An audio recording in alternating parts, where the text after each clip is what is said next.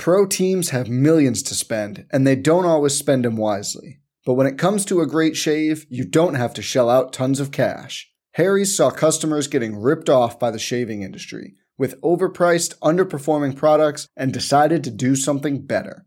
They found their own way to make beautifully designed razors for a fraction of the price of the other big brands, so you never wonder if you overpaid. Harry's shaving products look great, and the weighted handle makes shaving feel great too. I like to keep my beard neat, and Harry's always leaves me with a smooth yet crisp shave. Harry's quality is top-notch, thanks to German-engineered blades made in their own factory that stay sharp longer. You can get a 5-blade razor, weighted handle, foaming shave gel, and a travel cover for just $3 at harrys.com/bluewire. And Harry's has the highest customer satisfaction in the shaving industry, plus a convenient subscription option that you can cancel at any time. Getting the best doesn't mean spending the most when you shave with Harry's. Get started with a $13 trial set for just $3 at harrys.com/bluewire. That's harrys.com/bluewire for a $3 trial set. The Action Network Podcast. I'm just about that action, boss. Here we go. From the 10, throwing end zone. Spectacular catch. They're saying it's a catch. Touchdown. You see, most gamblers, when they go to gamble, they go to win. Oh, my God. That's incredible. Big bank, small bank, I like to make money. All right. That is the ultimate kibosh. You want to bet? And we are underway. Welcome to the Action Network Podcast, presented by BetMGM. I'm Gilles Gallant. I'm joined by Evan Abrams each and every week. He filled in for me for weeks 17 and 18. Did an amazing job, but now we are back together, and we are going to dive into the Sunday NFL action for Week 18. We're also going to look ahead to Wild Card Weekend and all of the finalized playoff matchups. Brandon Anderson, he'll join us a little bit later for the hot read, and then Patrick Everson from Vegas Insider. He'll give us a market report, on how sportsbooks in Vegas fared in Week 18. But first, Evan, we got to go right to Sunday Night Football. We got to talk Bills-Dolphins now because the ripple effects of this game. Initially, I thought this one was going to have a ton of trickle-down effect, but the Jaguars completely took a shit on the field pretty much. So that pretty much put a wrench into all of that, where the Bills probably didn't need to have the game now to get their playoff spot clinched. But Bills-Dolphins, 21-14 win for the Bills. Total does go under a 48.5. The Bills, as 3-point favorites, do cover, but the Bills win the AFC East, Evan, 4th straight year. And to be honest, if you think about back when we were doing the pod after week 12, when they were 6-6, it just seems kind of improbable to me that they won 5 games in a row since that Eagles loss. And here we are now, where I legit thought, I was texting you off air. I thought Josh Allen was going for the interception lead, not the AFC East title before we were, 2 early interceptions. He has 19 now on the year. And the first half injuries just piling up. Gabe Davis left. Rasul Douglas, who was arguably their best player in the secondary. And, I thought we'd start to see the Bills kind of slowly fade from the injuries. But if anything, it was the Dolphins that started to fade there in the second half. To be honest with you, I kind of think this all started with the Titans game. The collapse and the loss. Buffalo was as high as 16-1 to win the AFC East earlier in the season. Incredible. And it's weird to say, but Buffalo's looked good, but I don't think they look incredibly dominant. They have tons of injuries, probably an equal amount when you go all the way back now to Miami, who literally every play, it feels like they lose 2 players per play. So that feels like what's going on there. So I think Miami's just glad the game's over. And now they do have to go to Kansas City, which this is noteworthy, right? So the choice here was they win the game and they play in 74-degree weather. They lose the game and they play in 0-degree weather. So the loss pretty difficult, especially when you think about what the road is now for them, right? Because it's probably Kansas City, then Baltimore, and then maybe Buffalo or something of that nature. Not great for Miami. Yeah, absolutely. And the injuries, I think, was a key thing to bring up because they were losing guys left. Van Ginkel left with a foot injury.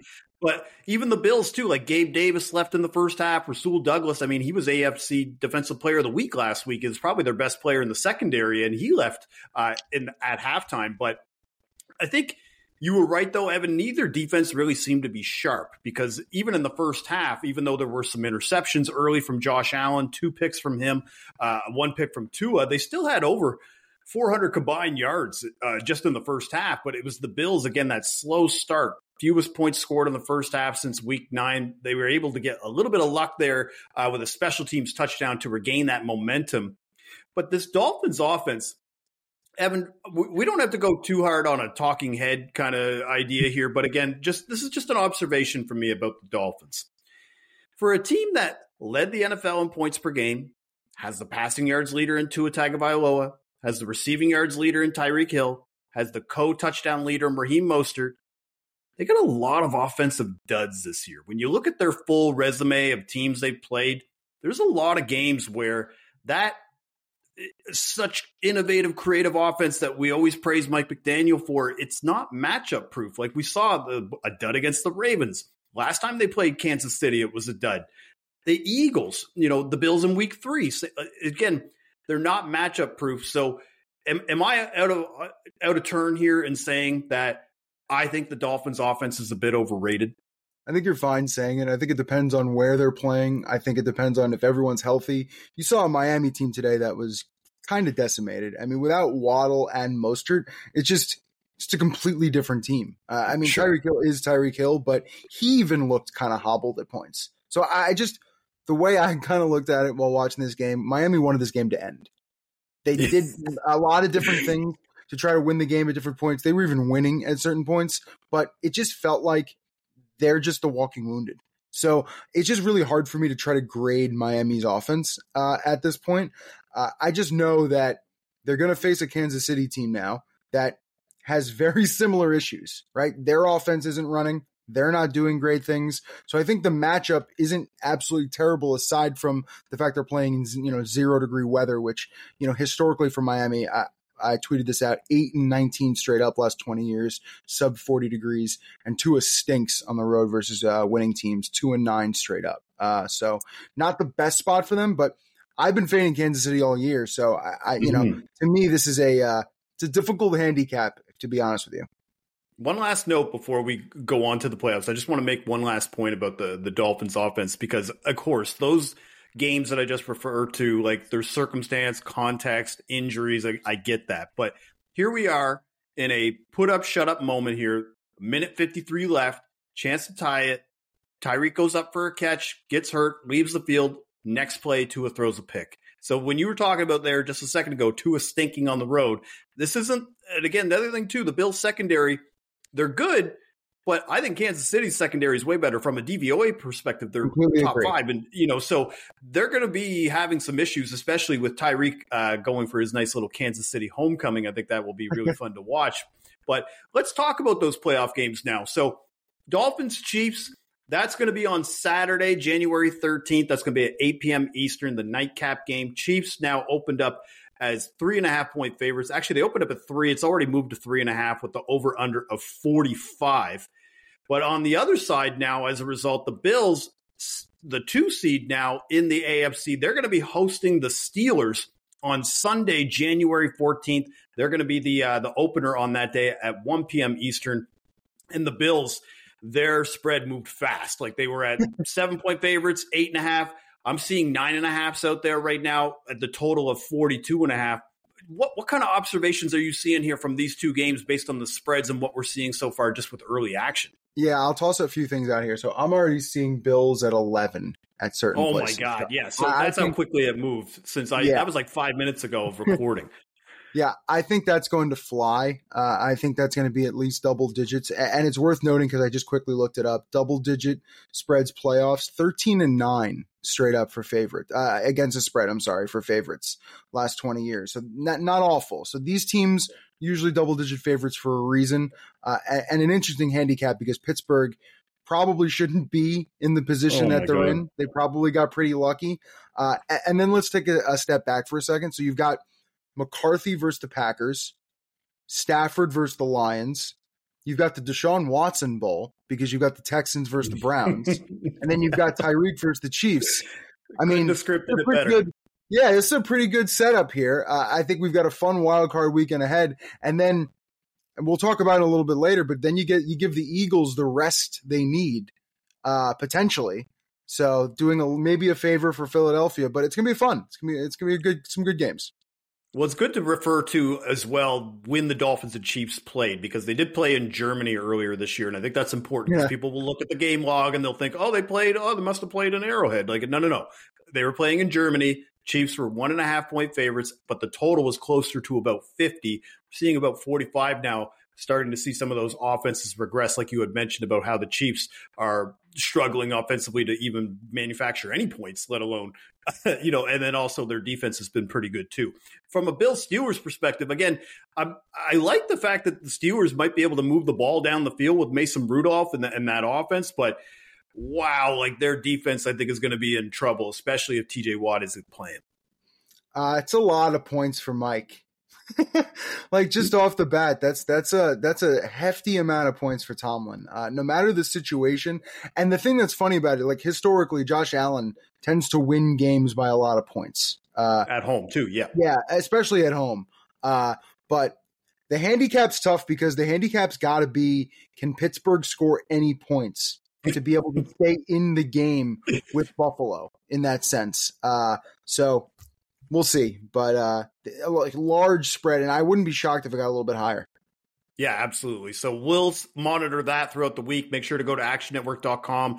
You can check all the line movements, previews. We're going to have touchdown. We're going to have full coverage of every game for Wildcard Weekend on actionnetwork.com. All right, now let's move to, depending on your viewpoint, arguably the biggest disappointment of the day, the way the Jaguars just completely laid a turd on the field against the Titans today. So as a result, the Jaguars lose, or we could spin it, the Titans win 28-20 with the total of 42.5 going over, but the Jags is 3.5-point road favorites do not cover. Evan, what an implosion, man, because that might be one of the worst disaster finishes to a season I can remember in the NFL.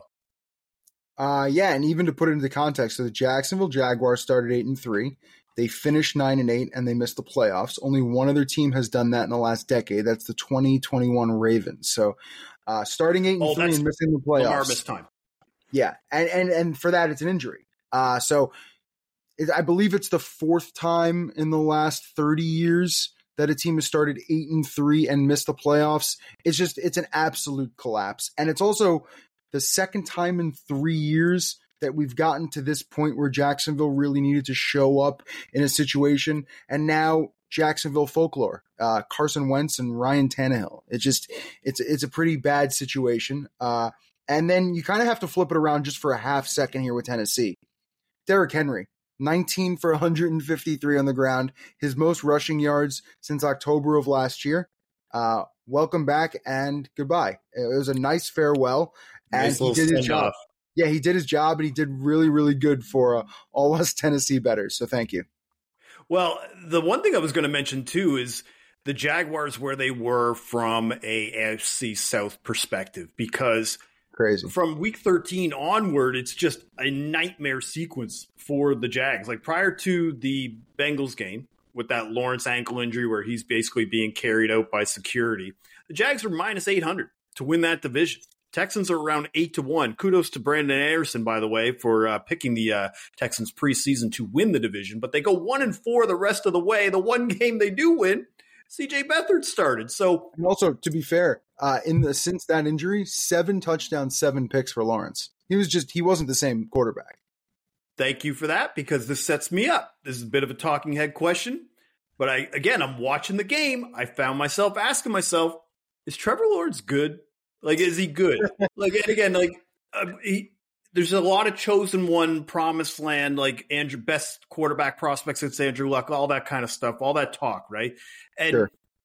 The first year, you almost don't even want to blame it on him because of the Urban Meyer experiment. Last year, they got hot near the end of the year. They had that really encouraging win over the Chargers, and then the Chiefs. They played the Chiefs tough, but just that's the way it goes. But wow, for a team, man, that was like 8-3 at one point, this is just like an epic collapse that had ripple effects throughout the entire conference. It kind of took some of the drama out of the Bills and Steelers results as well, because once they lost, both of those teams basically knew they were in after that. So, yeah, when I watched that game, I was just like, I cannot believe that at the beginning of the year, I thought the Jags could have the best seed in the AFC.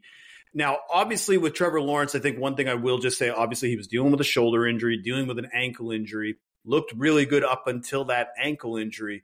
Maybe they can carry over some of that momentum from what they got halfway through the year. But if they start off slow again next year, especially with this collapse, Doug Peterson is getting booted. Like, there's no way that you can keep him along the ride of watching that collapse. And then if they start off slow again, and what will probably be a more competitive AFC South as long as CJ Stroud is continuing to play that he's played, because, wow, CJ Stroud, rookie, the Texans win the AFC South.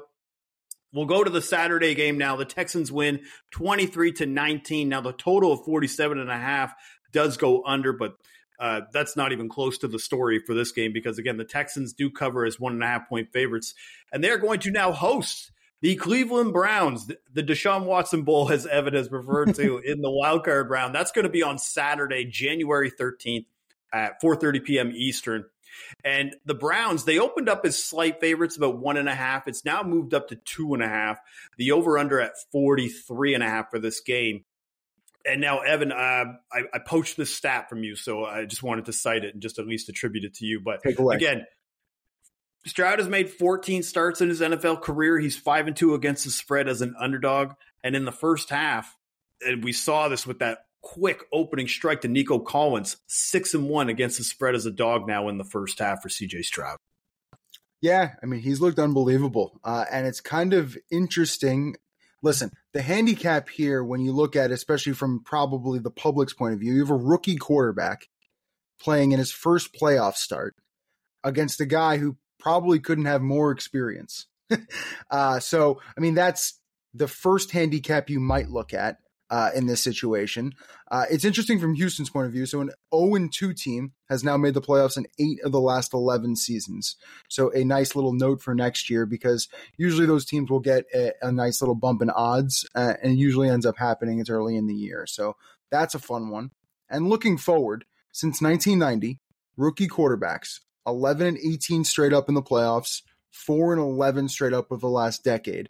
Now the most recent one, Brock Purdy, did okay. Obviously got hurt. That all got derailed. All right. So, yeah, did okay. But historically, a tough spot. And I think the other fun angle, honestly, is Houston, right? 200-1 in the preseason. So anyone who even has even close to that type of ticket is kind of on for a fun ride here and on for a fun home playoff game. So that's great.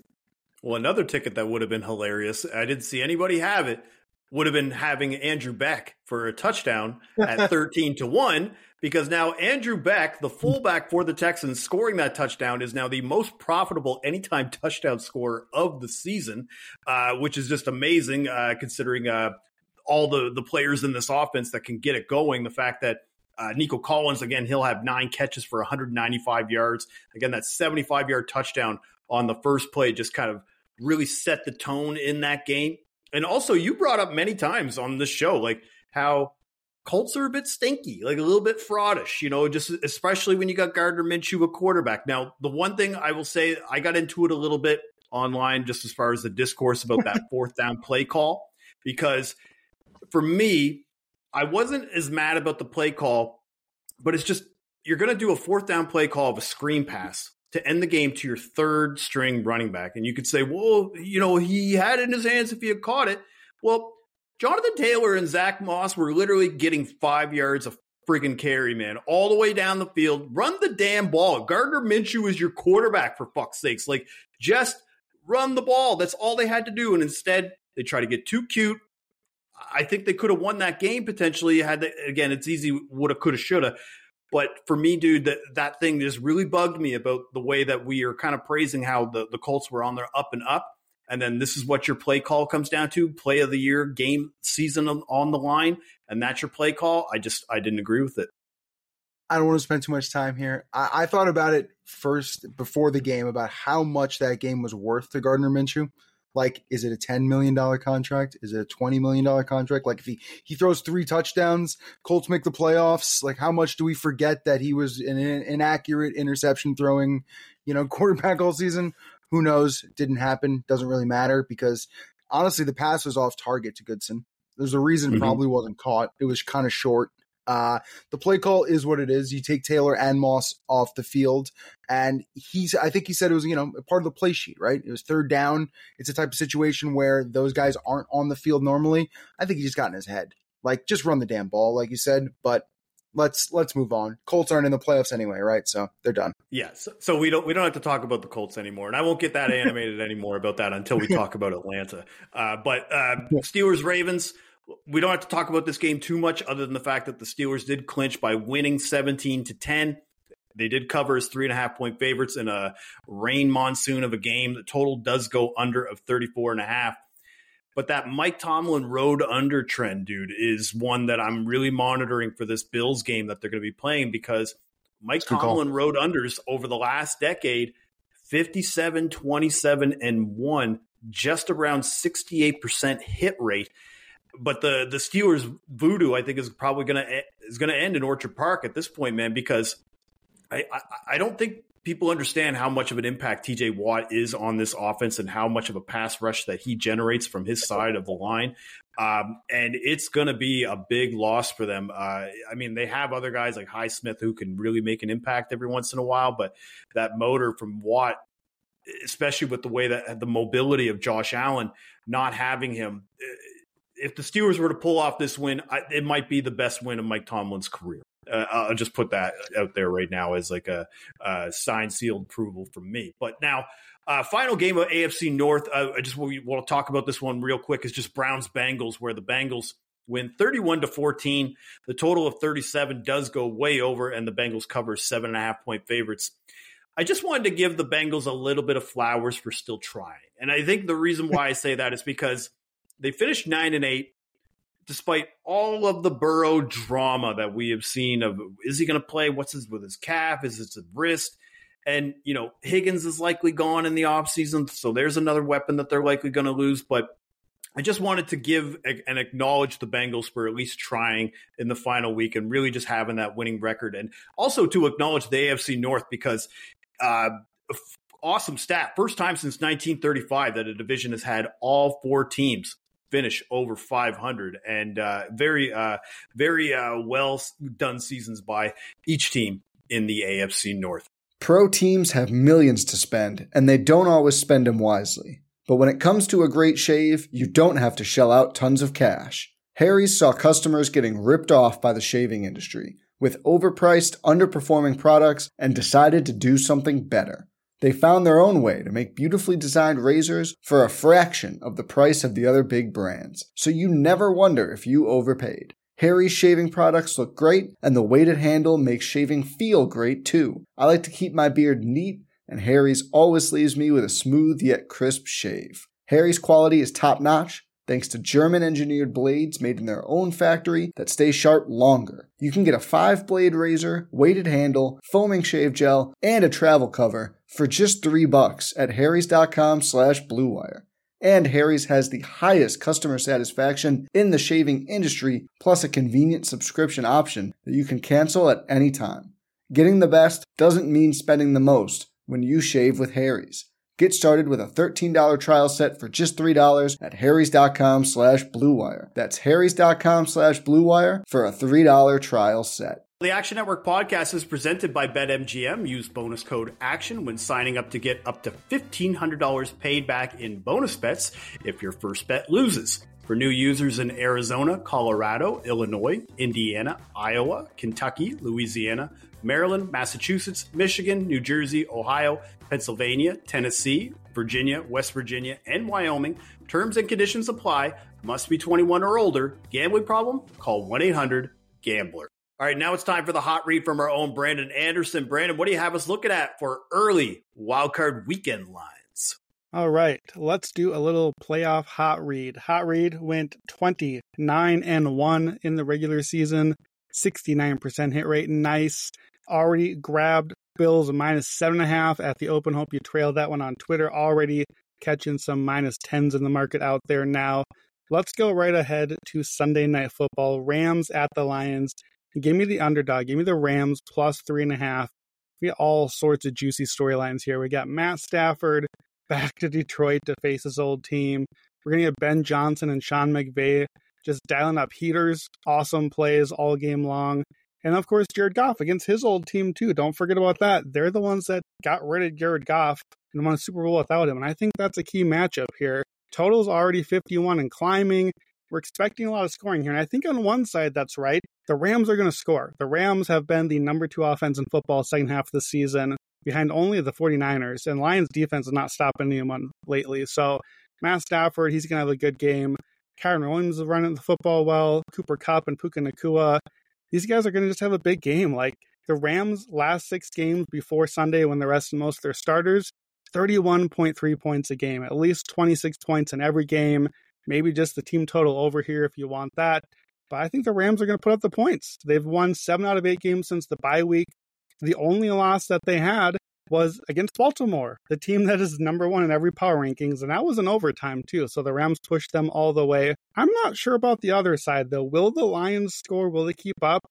Rams have been top 10 run defense over this back half of the stretch, and Aaron Donald, we know he's good. The rookie Kobe Turner, I think they can get after it a little bit against that Detroit interior offensive line. They've had some injuries, it's a bit softer there. And I think, too, this is where we're going to see why the Rams traded Goff into Stafford in the first place. Nobody knows better than the Rams how to beat Jared Goff. I think Raheem Morris is going to have some nasty stuff dialed up on how to get after Goff's weak spots. We also saw the Lions try hard on Sunday, and it might cost them Sam Laporta, the rookie tight end in this matchup, maybe Khalif Raymond too. They don't have a ton of weapons. The Rams have better weapons. They got the better quarterback. And then 2 trends I love here. In the wild card round only, home teams that just won by 10 or less. Detroit won by 10 on Sunday. Those teams are 17, 30, and 3 against the spread. 36% cover rate. That's Detroit. And home teams this round that missed last year's playoffs. Just 13-29 against the spread, 31% cover rate. You want to grab this now. Rams plus 3.5. You want the hook here. Detroit has already 5 wins this season by under 7. So even if the Rams don't win, they might still get the cover here. So Rams plus 3.5, Sunday Night Football in Detroit. And then second hot read, let's go to the finale of the weekend, the ugly one. Let's go to Monday Night Football. Give me a gross Monday night. Eagles at Buccaneers under 45. We saw this matchup already. Back in week 3 is 25-3 till we got a late Tampa Bay touchdown. Dominant Philly game. Looked a lot like a year ago where Philly dominated time of possession. They almost doubled them up there. 2.5 times as much yardage. Obviously, these are not the same Eagles since then, but the Eagles should dominate the trenches. Buccaneers do not have a good run game. They run mostly up the middle. That's the one area where Philly's defense has remained strong, stopping that middle run. So I think that's going to neuter Buccaneers' offense a little bit. Buccaneers' offense has not been good at home, much worse home than on the road. 25th by DVOA entering Sunday versus 10th on the road. They have not been good on early downs. They're not good early in the game. Philadelphia's defense, we know that's the story, right? That they are cratering. I don't know if the Buccaneers can take advantage here. Mike Evans and Godwin, they'll make some plays against the secondary, but I don't know if they'll do enough. And on the other side, Buccaneers defense, pretty solid, right? They've been at 10th to 15th in most metrics for the season. And Philadelphia's offense really hasn't been as strong as it used to be. The offense is mostly built around the pass, but if you look at Jalen Hurts against Todd Bowles, this has not been a good matchup for our guy Jalen Hurts. 3 games he's played against Todd Bowles' defense, only 3 passing touchdowns in those 3 games combined, and 5 interceptions, at least 1 pick in every game, under 55% completion rate, 217 yards a game. Just not kind to Jalen Hurts. For whatever reason, he has not been able to solve this Todd Bowles defense. Todd has had some answers. So a lot of trends to like here. Tampa Bay unders went 11-6 on the season. Obviously, we got 9 points in the Buccaneers game on Sunday. Home underdog unders. We talked about that all season. We got a primetime under here on Monday night. We know about that one. And then a wild card round trend. Outdoor unders. This will be outdoors in non-division games at 41 or above. Those games are 29-9 to the under, 76%. So what do I love about this one? What did we see on Sunday? We saw a lot of injuries from these teams, right? Jalen Hurts looked like he busted his finger. A.J. Brown left hurt, did not return. Devontae Smith was already out. I'm assuming these guys are going to play. It's the playoffs, but we don't know how they're going to be. Baker Mayfield, he was a question mark for the game. He was limping around out there. He's clearly not right. Again, these guys will play, but you never know what injury news we could get. And really, we never know if these guys will finish the game. And any one of those guys missing can really only help the under for us because there's just not a lot of weapons anyway. So I like the under here. I think that we can hit it any number of ways. Either one of these teams could just really lay an egg offensively. So we get a lot of paths to get to the under. And, you know, we've been playing these NFC South unders all season with the Bucs and all their friends in the division. Honestly, at this point, the Eagles are so mid, they might just be an honorary NFC South team at this point anyway. So let's stick with what's been working. And this is a key spot. You want to grab it now. 45, 44.5 if you need it. 40, 41, 43, 44. Those are all key numbers. That's like the most important range for totals. And I think this one's going to keep moving down. You never know if we get any weather factor or injury news. So you want to grab this above that whole range and get the under 45, 44.5 if you need it. So that is our picks for wildcard weekend. Sunday Night Football, Rams plus 3.5 at the Lions. And then a Monday Night Football prime time under to close the weekend. Eagles and Bucks under 45.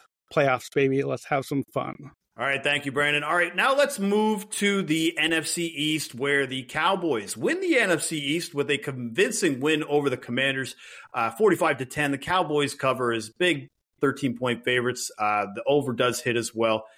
No team has won this division back-to-back seasons since, I believe, 2005. So that, to me, just the fact that Cowboys were able to get the division win just showed that maybe at the start of the year that maybe the Eagles weren't necessarily a lock the way that their fan base might describe. But now, with that win over the Commanders, we don't have to talk about the Commanders really much anymore other than just acknowledge that Sam Howell led the NFL in interceptions and cost me a Josh Allen NFL interception lead ticket. But that's neither here nor there because we're going to talk about now Packers-Cowboys. Cowboys are going to be hosting the Packers at 4:30 p.m. Eastern on Sunday, January 14th. Cowboys at 7.5-point favorites with an over-under of 49.5. And there's a lot of trends that will support the Cowboys and Dak Prescott in the spot, even as a 7.5-point favorite. I mean, Dak Prescott is at home. I mean, he's 37-7 straight up, 31-12-1 against the spread as a favorite of 6 points or more. When he's a 6-point favorite at home, he's 19-9-1 against the spread. So the one thing that I will just say, though, is I'm a little as a Cowboys fan, I'm a little nervous about the Packers coming to Dallas. And the reason being is Jordan Love has kind of started to impress me, especially if you look at Jordan Love's game logs over the last 8 games, dude. He's got 18 touchdowns and only 1 interception. And the Packers are 6-2 straight up in those games. They make the playoffs, obviously, in the first year without Aaron Rodgers. But, yeah, I think the big takeaway here is we know what the Cowboys can do when they're big favorites, and they could do that. But at the same time, it's interesting to see where the Packers are going to be from an injury standpoint. If we're going to be back to full health, where the Cowboys and Packers are going to be able to see a full healthy roster against each other here.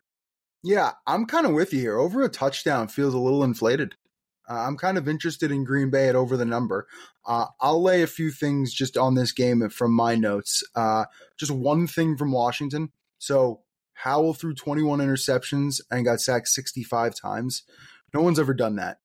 Most sacks with 20-plus picks was John Kitna in 2006. That got broken today by Howell. So this was a season among seasons for this guy. I hope if he gets another chance, it's a different situation because 21 plus 65 is 86, and that's just a lot of craziness. Well, they do have the second overall pick now. So, yeah. I mean, if they're in love with Drake May or maybe Michael Penix Jr. from Washington or whoever the quarterback du jour is that's not Caleb Williams, they'll have a shot at it, or maybe even potentially the Bears. We'll talk about them in a little bit. Maybe they decide they're going to ride this Justin Fields roller coaster for another year, trade back and get some picks, maybe get some more from the Commanders. A lot can happen here for the Commanders from a quarterback standpoint. But correlation with the Packers-Cowboys game, because Packers-Cowboys, as a Cowboys fan, I have a little bit more of PTSD just of the Packers with Aaron Rodgers coming in. I'm not going to say that Jordan Love is on Aaron Rodgers' level. I'm just saying there's some history there. So I'm a little nervous, especially given how Jordan Love has looked in the second half of the season to be able to rally to get to that wild card spot. I will say this. So Dallas is 3-12-1 ATS in the playoffs since 97. Dak is 1-5 against the spread himself in the playoffs. McCarthy's coached 7 home playoff games as a favorite, 4-3 straight up, 3-4 against the spread. This is just, listen, they play well in the regular season. They cover all these games. They do well. When it comes to the playoff game historically, it just tends to go the other way. So over a touchdown feels interesting for a Green Bay team that has almost nothing to lose. All kids, all entering this game in a situation they've never been in, that they might just play and have fun and score some points. So we'll see how it goes, but I think it's a little scary. Yeah, definitely. So anything over 7.5, I think is a healthy number, but that number may come down as we get closer to kickoff. But Eagles-Giants, just as a correlation with this, where the Giants win 27-10 today, beat the Eagles outright as 4.5-point favorites. The under of 43 also hits. And the Eagles are just limping into the playoffs, Evan. Dropped 5 of their last 6 games. They fall to the wild card at 11-6, where it seemed like they had after that Bills game, it seemed like they had the NFC East wrapped up. And just the way that the injuries have piled up, especially with, it just started bad and it just kept getting worse as the game was going on, because entering the game, they didn't have DeAndre Swift. Devontae Smith had crutches, is walking around. Then Darius Slay was also out, but then A.J. Brown gets hurt. And then Jalen Hurts kind of breaks his finger on his throwing hand, and they're down 24-0 at half. So I think the one thing that I would say, though, is they are getting to play the Buccaneers in the opening round, and they might have been given maybe like a little bit of a mini gift by being able to get the Monday game instead of being on Sunday like the Cowboys were. So now they're going to be playing Monday, January 15th at 8 p.m. Eastern.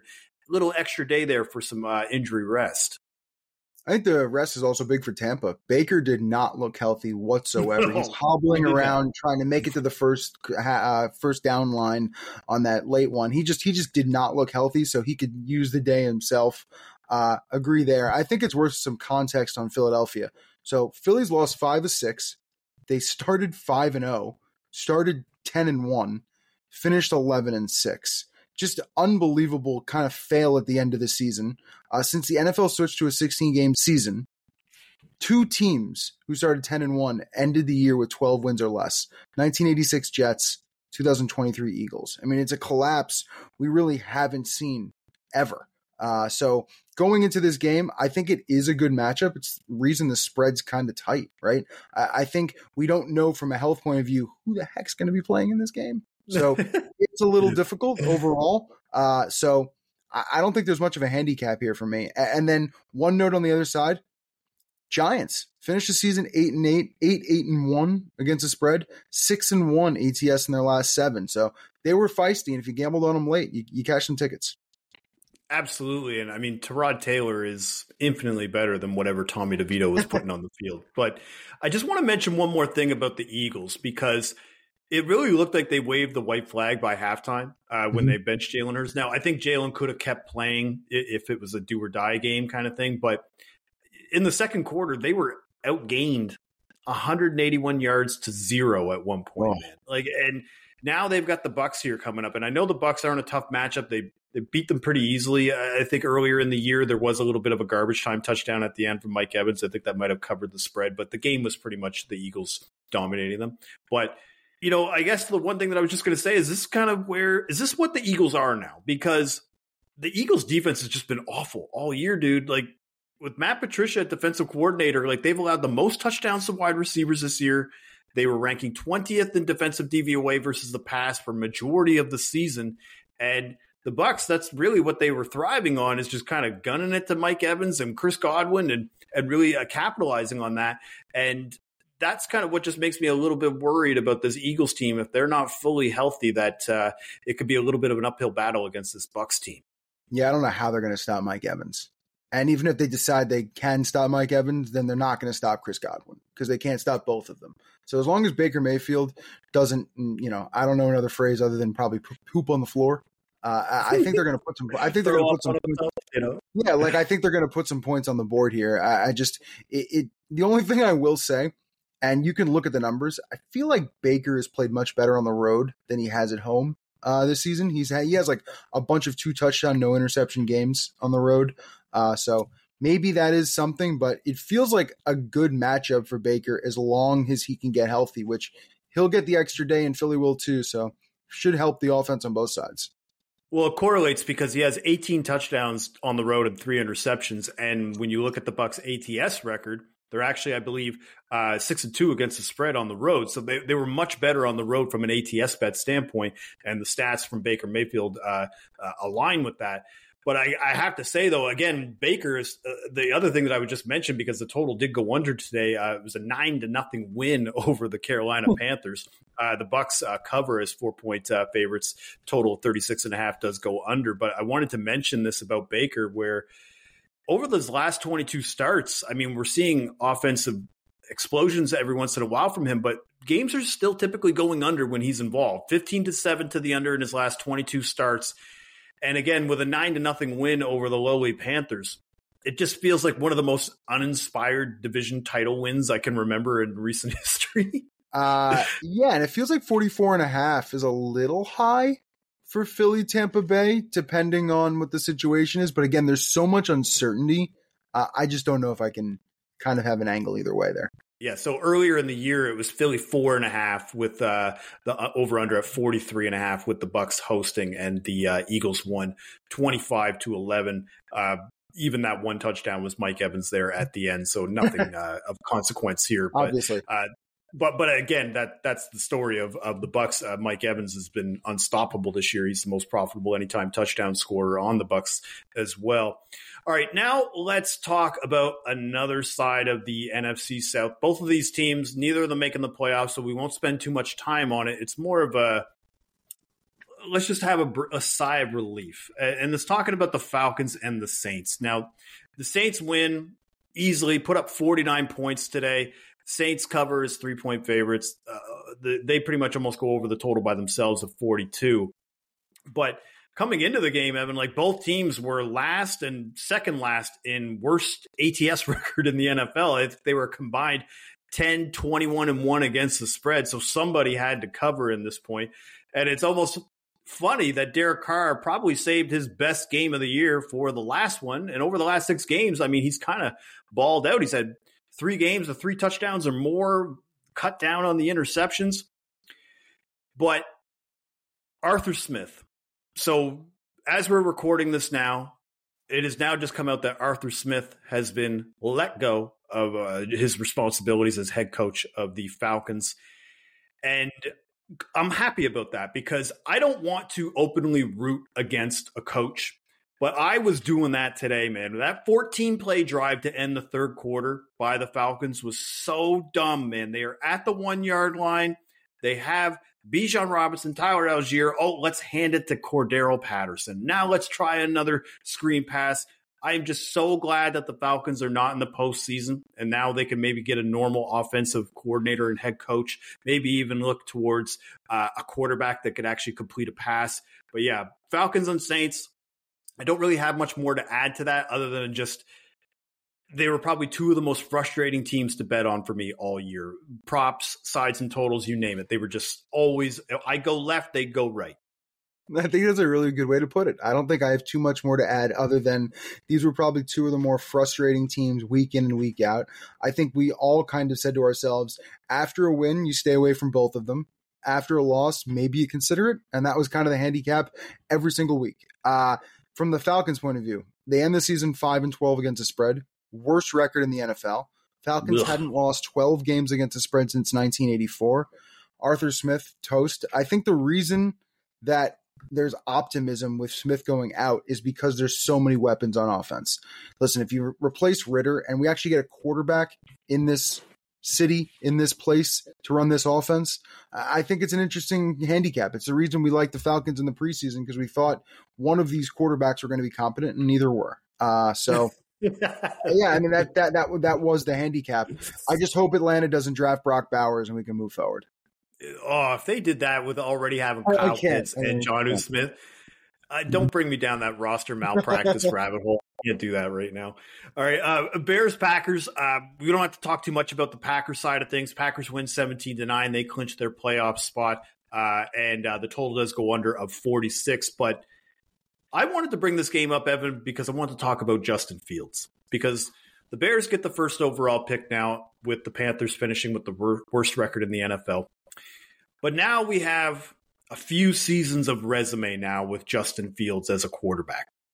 Kind of conflicted. I feel like I see flashes, but then I see a lot of times where I'm just like, oh, we got to move on from this guy. There's no way that you could pay that guy what he's going to ask for, and then you can't franchise tag a quarterback like that either. It would be cap suicide. So again, Justin Fields, 10-28 straight up in his career, 14-23-1 against the spread in his career.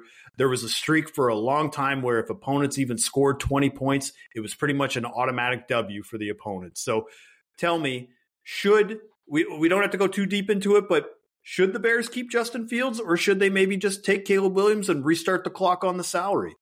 Listen, I hear Chad Millman talk about this every single week for the last 18 weeks. It's been a topic for Chicago. I think this is honestly super, super simple. There's a ceiling with Justin Fields.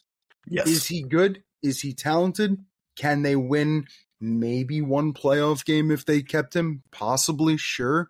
But I don't think he's the type of quarterback that's going to take you to where Chicago wants to go. So I think the decision is you get rid of Fields, you bring in someone else. Maybe it is a lot worse. But I'll tell you this, if you keep Fields, I just don't think you get to that point. And I think that's the simple equation. That's the answer. So you probably get rid of him. You probably get a bunch of picks. You probably make the move for, Caleb or something of that nature. And you see how it goes. He might be good. He might be a superstar. He might be Mahomes. He might be this. He might not be. But I think we know what we have with Fields. And I think that's the answer. I think it's a match made in heaven for him to play in Atlanta. Now that you just brought that up with Brock Bowers, and you're thinking about, again, if Arthur Smith was still there in that offensive system with Mariota. With Bieniemy. Bring Bieniemy from Washington to Atlanta. Ooh. Totally turn it around in Washington. He takes the head coach job there, goes to get Justin Fields, and all of a sudden we're running. I have no idea, but I just thought about that. Especially because Ron Rivera is definitely getting canned in Washington. It's already been reported on that front for the Commanders. So, but yeah, just Justin Fields, I think he could still probably be a decent quarterback somewhere else, but I think his time in Chicago at this point, I think it's ran its course. All right, now let's talk about just AFC North or NFC North. We'll wrap this up here for Vikings Lions. Lions win 30-20. Total does go over. They do cover as 4-point favorites. The total of 47 does go over. Now the Lions, they clinch the 3 seed, so they are going to be hosting Detroit legend and hero Matt Stafford coming back to play with the Rams. Rams-Lions is going to be on Sunday, January 14th. It is going to be the nightcap game at 8 p.m. Eastern. Opening spreads right now, the Lions were up to about 3.5, 4 at some books. It's now down to 3, but the total, sky high, highest total of all the playoff games at 51.5. And the Lions for the year, I mean, just like the Dolphins earlier, like I could point to some duds, that they've had, whatever else, but really it's just that Ravens game if you really want to find one where it's a glaring loss. But 12-5 straight up, 12-5 against the spread this year. Jared Goff at home, 24-8 against the spread over the last 3 seasons. We have seen what he has done offensively when he is at home, or even indoors rather, compared to outdoors. It's literally night and day.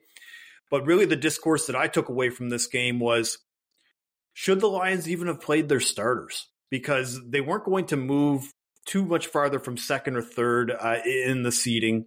But it was such a bummer to lose Sam Laporta the way that they did, especially after him catching a touchdown in the game.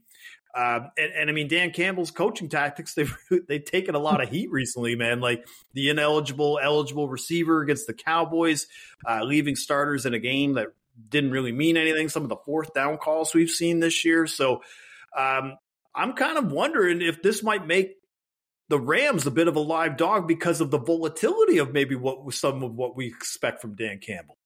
Yeah, I like the hook. If I get the 3.5, I think it's interesting. I think it's 3. It's probably a dead handicap. I think, and correct me if I'm wrong, so Laporta hurt. I believe Raymond hurt as well. So I believe both Lions came out of that a little banged up. You saw it at the end of the game. Brian Branch, their rookie corner as well. Sorry, I just wanted to bring that up because that's a big loss for them. But you could even tell post-game, this was a mean mission for Dan Campbell. He looked angry. It feels like ever since that Cowboys-Lions play, this is just an anger mission for him. Like, this is something that he's going to go week in and week out and try to, really dominate his opponents. And we're going to see how it goes. It could backfire at certain points because we've seen him be a little bit too aggressive. But it's worth noting, again, in Detroit, Goff has been just incredibly different indoors. 35-16 against the spread. He's covered 5 straight. Just literally a different quarterback versus him having to go on the road somewhere else. So it's a great thing for Detroit, especially if you're going to be injured going into this game. And I think it's just also, sports are just beautiful, right? I mean, Stafford, we get the game. He finally gets to play a playoff game back in Detroit. It's just beautiful marketing. The NFL gets exactly what it wants. So can't wait for that. What I think is going to be the real key factor between Rams and Lions is going to be that Lions pass rush. Because remember how we talked about Stafford and when he gets protected? When he gets protected, he looks Hall of Fame. When he doesn't, he looks like the old man falling down on the sidewalk. I don't know how how about this? I don't know how you don't bet Aiden Hutchinson getting a sack. I'm going to have to see what those odds come out. Yeah, but even, you assume, I think you're completely right. And I think that type of handicap is probably the right way to go. Even if the Rams get back into the game, it feels like that's, a good handicap. Yeah, for sure. So if we get us to 3.5, I think that's where you want to go is on the Rams side of things. But 51.5, the way that the unders are trending in this in the NFL this year, you could probably wait closer to kickoff, and you might even see a 49.5 because the public is seeming to be coming along and coming aboard the under train. I feel like for years it always was overs, and maybe that's more of a prop thing. But now public is starting to come around on those unders. You might see that total come down a little bit, and then maybe you want to consider it over in that spot. But I think the Rams are definitely a live dog. One thing I will say, totals 50 or more since 2018 in the playoffs, 14-6 to the under. Oh, I'm sorry, I can't read. 14-8 to the under, but still, okay. Under by 3.4 points per game, so maybe a little inflated. Yeah, and I mean, I think touchdown scores, you're going to see it too, just from that market where you're going to see probably 4 or 5 guys at minus odds, and whenever that usually happens, and under is very live because you have to start looking now at guys like mid-tier for touchdown scores. Like you're going to see 2 or 3 guys on the Lions side and 2 guys on the Rams side that are definitely going to be minus odds, specifically the running backs as well. Let's talk about Seahawks Cardinals quickly. We don't have to go too much into this, but the Seahawks, nice little comeback win. They win 21-20. The total does go under, but they don't cover as 3-point favorites, and the under hits at 47.5. Just a late comeback, a little too late. But the one note I wanted to mention, I posted this online a couple of days ago, was the fun part for me was Tyler Lockett because he did catch that game-winning touchdown. And just an interesting trend for me, but I put this out there that he had caught a touchdown in 5 years straight in the season finale of the regular season. Well, he caught a touchdown again in week 18, 6 years in a row now that he has caught a touchdown in the final game of the regular season. He's around plus 200. But the Cardinals finished the season around 8-8 against the spread, 9-8 against the spread.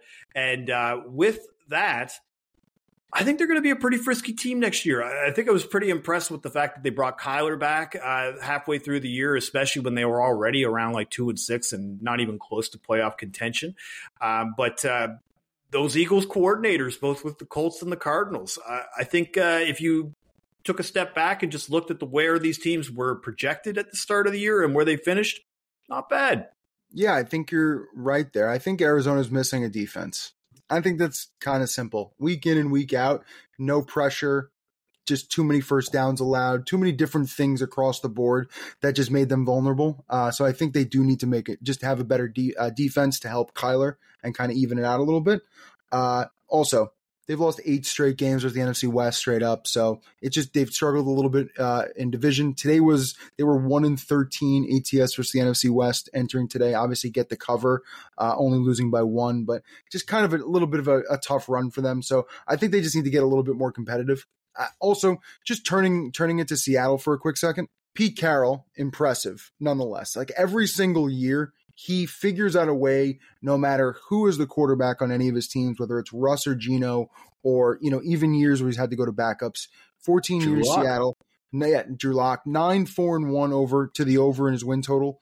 Never won less than 7 games. I mean, he's kind of Mike Tomlin-ish in that sense. It's just no matter what, just pencil in Pete Carroll as figuring something out to win 7 or 8 games. The description that you used earlier of Justin Fields, that's kind of how I feel about Geno Smith too. Like where I kind of know the ceiling. Like I feel like from a talent standpoint, he has a ton of you like Fields better than Geno. Okay. Yeah. I think there's more upside. I think with Geno, it's a little we've seen it. Like I think there's a little more upside with Fields where if Fields went somewhere else, maybe there's something else to unlock. I think we've unlocked with Geno. I think we've seen what there is to see there. Yeah, I was about to say if we haven't peaked yet with Geno, I don't know what's next. All right, there's only a few games left. None of these factored in really to the playoff picture, so we'll go through these pretty quickly. But Broncos Raiders win 24-17. The total does go over 37, and the Raiders do cover as 3-point favorites. Rams 49ers. The Rams do win 21-20. Carson Wentz scores a touchdown for the third straight time against the 49ers in his career. The total does go over of 40, and the Niners lose as 4-point favorites. And then Chiefs-Chargers. Chiefs win 13-12. Total does go under of 35, but the Chargers as 3-point favorites do not win or cover. But finally, Evan, I've been saving this one specifically for you because I wanted to talk about this now. This is the final game we'll talk about. Jets-Patriots. So Jets win 17-3. Total does go under, a historic total, by the way, a total of 29, and it still went under. And the Patriots as 2-point favorites lose outright for the first time in 15 games against the Jets. Lucky number 16, as they call it in New York, finally beat the Patriots. Honestly, I feel like the snowball was a little bit wasted on the Jets Patriots because, like, from a visual standpoint, like I had my kids watch it and they were just like, wow, like it looked really cool. And then it's like, yeah, we're probably not going to see a lot of touchdowns in this game. So don't be surprised if it's just a lot of people falling down. We usually talk about snovers. This wasn't a snover because it can't be a snover with Bailey Zappi and Trevor Siemian. So I'm glad we never even had that discussion. It's probably worth mentioning, closed 28.5, which would be the lowest over-under in any game since 1980. And it went under. Shocker. It's also funny, I tweeted this out earlier. So the 4 lowest totals since 1980, college football and NFL, within the last 10 months. So obviously there's some sort of offense problem across sports. But this was a chess move. This was just funny to me that Belichick is the game that he loses to break the 15-game streak to basically pull the Jets back 5 draft selections. Just a perfect chef's kiss to end it all. Yeah, we talked about this. I think it was where I was talking about how where he would take Mac Jones out and put Bailey Zappi in for a series at the end of the game kind of thing. These checkers moves that other GMs are making. Bill's over here playing chess. But Bill, is he going to be back with the Patriots next year? I mean, we don't have to go too deep into that kind of conversation, but sure. I mean, it was a bad look this year, man. It was a bad look this year. And I'm just not sure that if I'm Robert Kraft, I can give him the keys to the kingdom on drafting the next player here, arguably the next franchise player. My opinion, I think it's better they go their separate ways. I think Bill could take another job, start fresh, easily. Maybe put on a pair of shorts, maybe go to the Chargers, something like that. I think Kraft goes somewhere different, starts anew, and Bill does Kraft a favor by getting him the better draft pick. He also turns the Jets clock back, right? Now you can start at 0 and have another coach win 15 straight against the Jets. So I think he did him a favor. Look at that. Bill Belichick, saint. Just a Mother Teresa of football, just doing people favors all the time here. All right, so that is week 18 in the books. Now let's check in with Patrick Everson with Vegas Insider to see how sportsbooks fared in Las Vegas for week 18. Patrick? Hey, Jill. Thanks for having me on the Action Network podcast for NFL Week 18. Wrapping up NFL Week 18, also looking ahead to Super Wild Card Weekend. An interesting Saturday and Sunday at the books, Jill. Kind of a mixed bag. I think most books overall probably won, but in some cases it wasn't necessarily a whole lot. However, what did contribute to the win was maybe a little bit less the games themselves than some of the futures decisions that arose out of especially Sunday's games and especially the Jaguars-Titans game. There were a couple of odds makers that told me they were upside down to the Jaguars, not only in division futures to win the AFC South, but also with the Jaguars season win total of 9.5. The Jaguars don't win the AFC South, and they don't clear their 9.5 win total. And they said the same situation was true of the Atlanta Falcons with a win total generally of 8.5. The Falcons failed to get to 9 wins with their blowout loss to the Saints. So those two decisions in particular helped make it a better day for a few Vegas odds makers and probably some odds makers across the country. Some interesting tidbits. There was a lot of action on the bet of no touchdowns, and different books placed this in different categories. Some of them had no touchdowns scored in the first player to score a touchdown. Some of them had anytime touchdown, and you could choose no. Well, a lot of people chose no in that Jets-Patriots game, including me at plus 1740. Could have been diving into a ton of Chili's money and bottomless chips and salsa, but Breece Hall had to rip off that late touchdown run and break my heart and take a big win away from me. And probably a lot of other people, and probably a bigger win for others because I'm just betting hashtag Chili's money. And then, of course, the Bills-Dolphins game, that was the biggest game of the week for sure. And most books definitely needed the Dolphins in this game. So the fact that the Bills got there, won, and covered took away from their bottom line a little bit. And like I said, it was kind of a mixed bag. That may have even made it a losing weekend for some books. And in fact, one odds maker told me our weekend comes down to the last game. We need Miami, especially in the futures market. They saw multiple 5-figure wagers on the Bills to win the division title, the AFC East. Again, kind of talking about this whole thing with the Jags and the Falcons and so forth, division titles and season win totals. He said a Miami win would make our weekend. They did not get the Miami win, nor did they get a Miami cover. Now, moving along to Super Wild Card Weekend, because I'm generous of heart, even very late on a Sunday night as I speak to you, I'm going to spin you through all 6 games real quick with one Vegas odds maker I spoke with about what happened. Browns are the first game out of the gate against the Houston Texans. It's a rematch of a game a couple of weeks ago, but the Texans were without C.J. Stroud in that game. Browns on the road again. They were on the road the last time as well in a pretty easy victory. Browns open minus 1.5, already up to 2.5 with this odds maker. And that the odds maker said, I think that's a result of the market not typically trusting a rookie quarterback in this situation. Also, the success rate of a rookie quarterback, rookie head coach in the postseason is pretty low. And he said the market tends to bet against that. Dolphins against the Chiefs on Saturday night. Opens Chiefs minus 3.5, stays Chiefs minus 3.5. And the odds maker noted when these two teams played in Germany, it actually closed Dolphins minus 1. Remember, the Chiefs won that game 21-14. But he said this ain't that game, and it's going to be freezing cold. He said the wind chill could be below 0. That's not Dolphins weather. You got a QB from Hawaii who's never started a playoff game against a guy who's played a zillion of these cold home playoff games. And so that's certainly an issue there. Remember, in last year's playoffs, Miami went up to Buffalo and I believe had a backup quarterback in that game. Steelers against the Buffalo Bills. That's the opening game on Sunday. This game opens Bills 10. Actually went down to Bills 9.5. The odds maker said we were looking for a nibble at 10 and we got it. They were hoping to see a little bit of sharp play and they did. Double digits in a playoff game. He said that tends to be something that the wise guys are looking for. However, he still expects the public to very much get involved on Buffalo and expects that the book is going to need the Steelers in this game for sure. Packers and Dallas in the middle game of the Sunday sandwich of wildcard weekend games. And this game opens Dallas minus 7.5. He said there was a little bit of debate on the open number, but Dallas plays very well at home. And he said he would expect the public to be all over Dallas, even though Jordan Love has looked good. Remember, he is a first-year full-time starter. He said, I would be very surprised if we don't actually need Green Bay outright in this game. And I don't think anybody else would be surprised if they need Green Bay outright as well. Rams against Detroit on Sunday night. Opens Lions, I should say, -3, -120. Still -3, -120. And the reason they went 3 -120 instead of going right to 3.5, the odds maker said, I think that would be inviting the wise guys on the dog right out of the gate.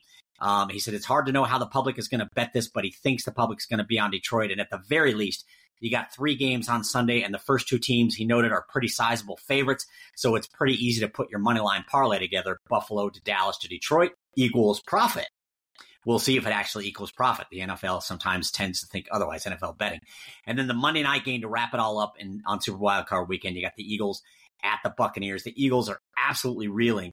But they open -2, already up to 2.5. And the odds maker said we took sharp action on Philadelphia -2 on Sunday night.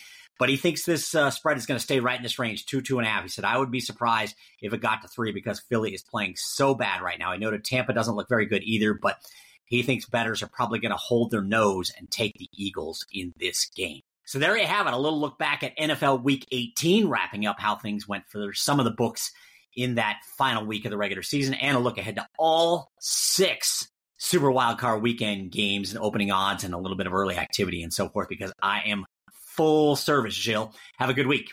Thank you, Patrick, and thank you for listening to the Action Network podcast presented by BetMGM.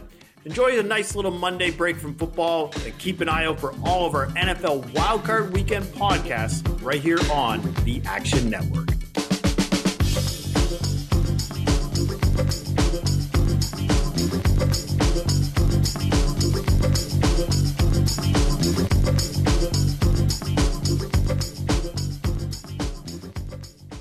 Action Network reminds you, please gamble responsibly. If you or someone you care about has a gambling problem, help is available 24/7 at 1-800-GAMBLER.